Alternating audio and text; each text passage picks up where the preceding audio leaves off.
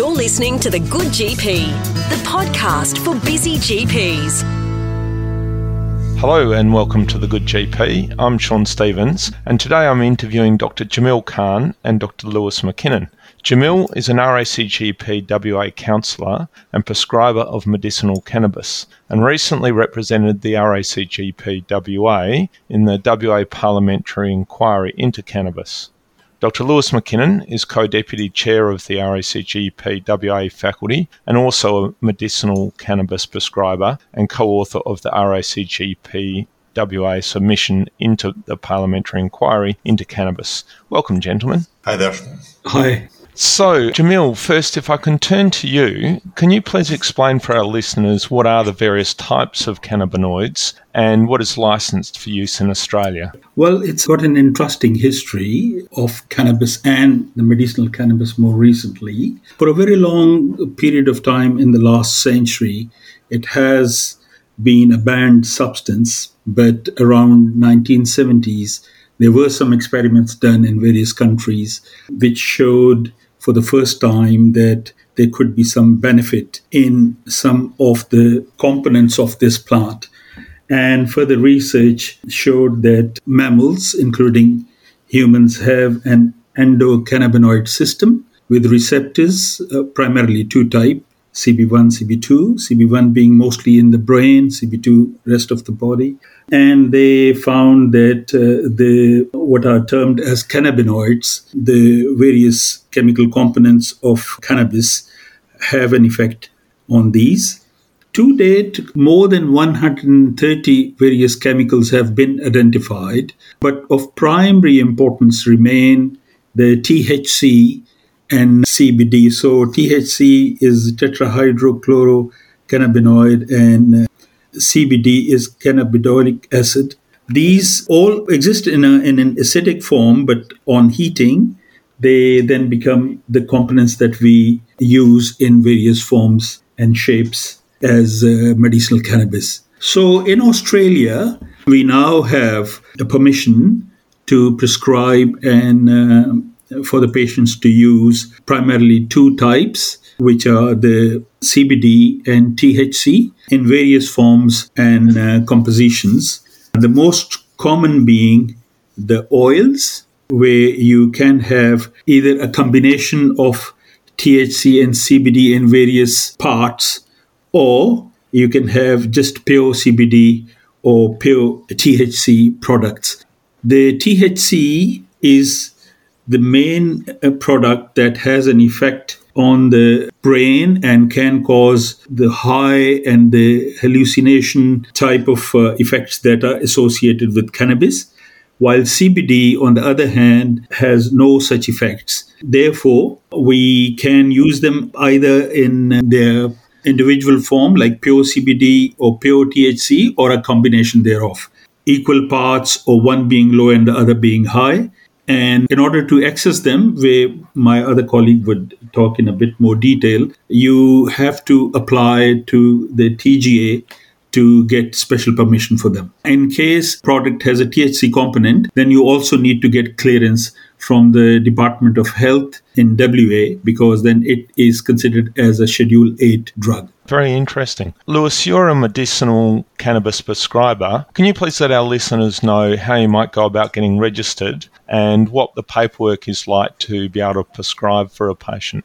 Yeah, thanks very much, Sean. The paperwork is, at the moment, not super streamlined. I will talk later about another avenue of prescribing that makes it a bit more streamlined. But for your average prescriber or the person doing it perhaps for the first time, you do need to use a variety of resources. One of the things that's first of all important is that you are familiar with the TGA Special Access Scheme portal. So it's a website, obviously government posted, and that's where you're going to communicate your intention to treat to the TGA, who are obviously representing the Commonwealth. As Jamil's alluded to, prescribing at the moment is a bit complicated because we also have to navigate the legalities of our state government. And of course, for us, it's Western Australia. So first of all, we have to apply on the TGA portal. We register a drug that we wish to prescribe, fill in some information on the website, and we're essentially applying for an individual permit for that patient to be prescribed that specific drug. So it's both specific to the patient and specific to a particular drug. So if we do, for example, change the drug formulation to something a bit stronger or less strong, we have to do an entirely new application altogether. We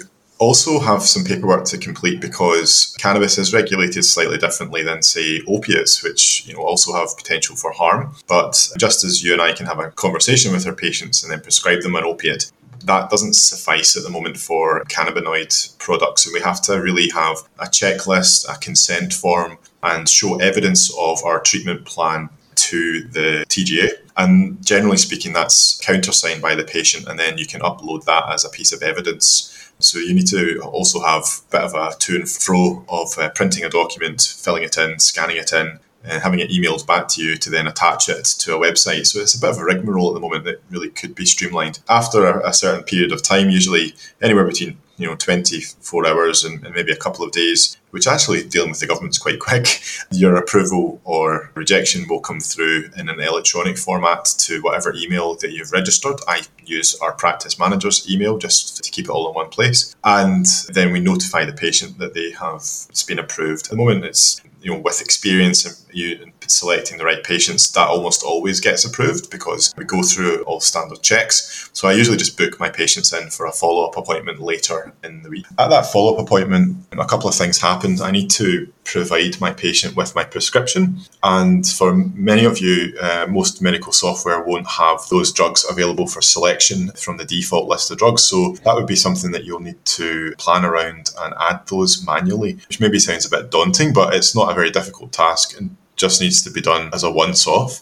Then we print the prescription, obviously, and I also provide the patient with the TGA approval. That approval then has to go to the pharmacy along with the prescription. And in some states, such as Western Australia, then based on the product, you may need the state approval as well to go with that. Also, bear in mind that your patient will maybe not be able to access that medication immediately because the value of the drugs themselves is quite high, and a lot of pharmacies will need to order them in specifically. So there's a bit of a lag time behind prescribing and actually filling that prescription too. I also prescribe within a clinical trial. It's a qualitative study based on a patient's response to treatment. And so I notify the trial that I'm enrolling a patient with their consent and fill in some additional trial-based paperwork. And then the patient also has sort of independent verification of their improvement or otherwise with the medication. And then we really just treat it like any other prescription, really have a clear boundaries of time when I'd like them to come back for return, encourage them to keep a symptom diary, and make myself available if they have any other questions.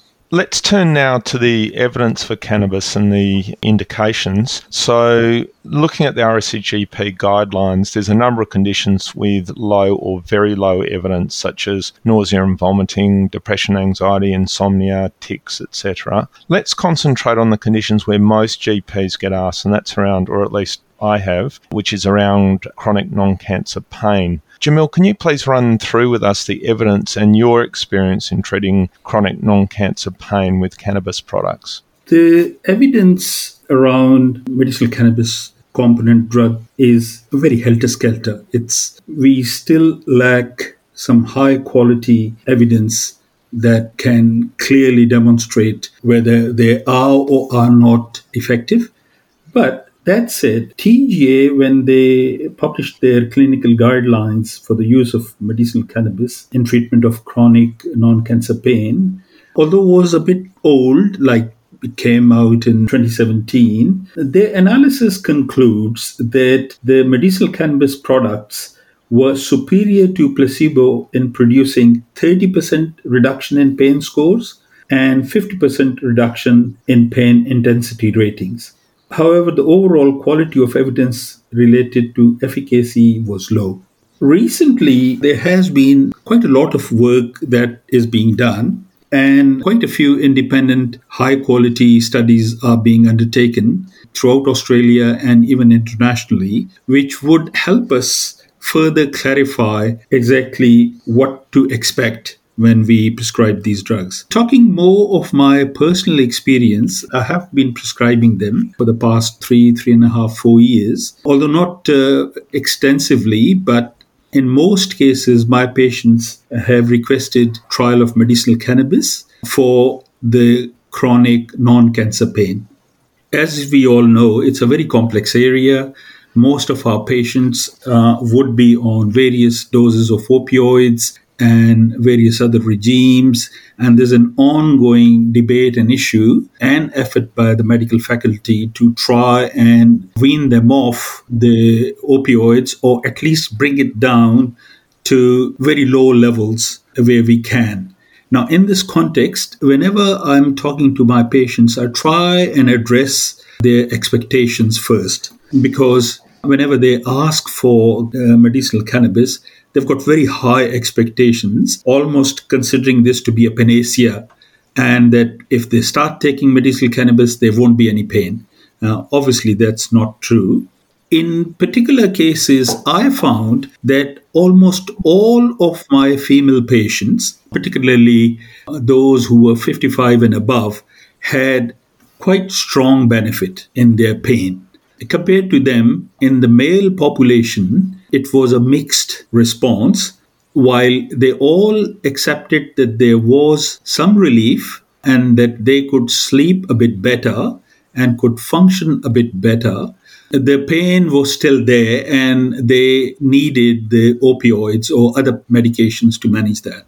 I tried a combination initially of the THC and CBD, but now for various reasons, I now am prescribing mostly just the CBD or a very low THC and CBD combination, which is easy to get approvals. It doesn't have any problems with regards to issues with driving, because if there is any amount of THC detected while you're driving, it's an offense, a culpable offense. So quite a few patients are a bit hesitant to go on that, while the evidence suggests that a combined effect will be more efficacious than just using the one. So in a nutshell, the evidence base for the effectiveness of medicinal cannabis in managing non-cancer chronic pain is not very high, but exists.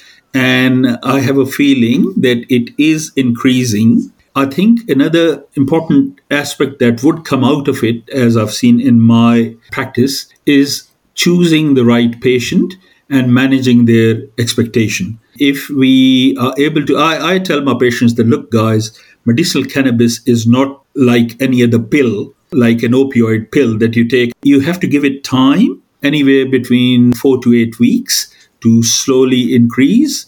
And when you are dosing, you slowly go higher and you adjust the timings which would suit the relief from the chronic pain that they are looking for.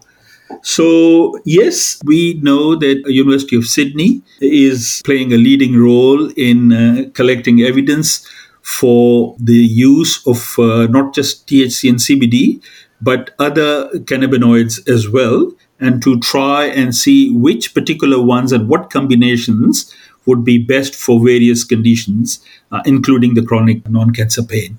Thank you, Jamil. That's awesome. Lewis, Jamil referenced an issue a lot of GPs faced, which is that patients have this idea of cannabis treatment being a panacea. You'd get a few patients asking you about it. What's your approach to this? Thanks. Yeah, it's a really good question. My issue with that really is, Jamil's quite rightly outlined, it's not a medication that is particularly predictable at the moment. And I say that to patients that more comfortable enrolling you in a trial because I don't know how you respond to this or the outcomes, and I like to learn as we go along as well. I don't know who will benefit from it. Some people definitely do appear to benefit from it, but a lot of other people don't get quite the improvement in their symptoms that they're expecting. And I think you have to manage that level of expectation as well. Again, I have to explain to patients that I'm very happy to join them on their journey for trying to manage their symptoms. But if we escalate doses, as Jamil mentioned, to include THC, that has very serious implications for their lifestyle, because they will have to cease driving. And one of the kind of sticking points I find is that at the moment you can drive with a detectable level of alcohol in your bloodstream or a detectable level of opiates or diazepam or whatever, and the law would make an assessment about how impaired you are, or sense in alcohol, what level of blood alcohol you have, whereas the law doesn't have a similar view on THC, and it's essentially a prohibited substance. So even if you had the medication a few days ago, if it was detectable on testing, then you would face criminal prosecution essentially, which nobody wants. And particularly that's got an implication for the patients who I find myself prescribing it more for. They tend to be older patients who maybe already have a level of physical disability or mobility issues, and especially my part of the country, I have patients who live up the hill, as we say, in the kind of rural areas, and they're really, there's no functional public transport for these people. They really are dependent on being able to drive. So I need to explain that to them, and mentioning that to people and giving them a clear, understanding of what's ahead of them. Some people elect not to go down that route at all. There's also the cost implication as well.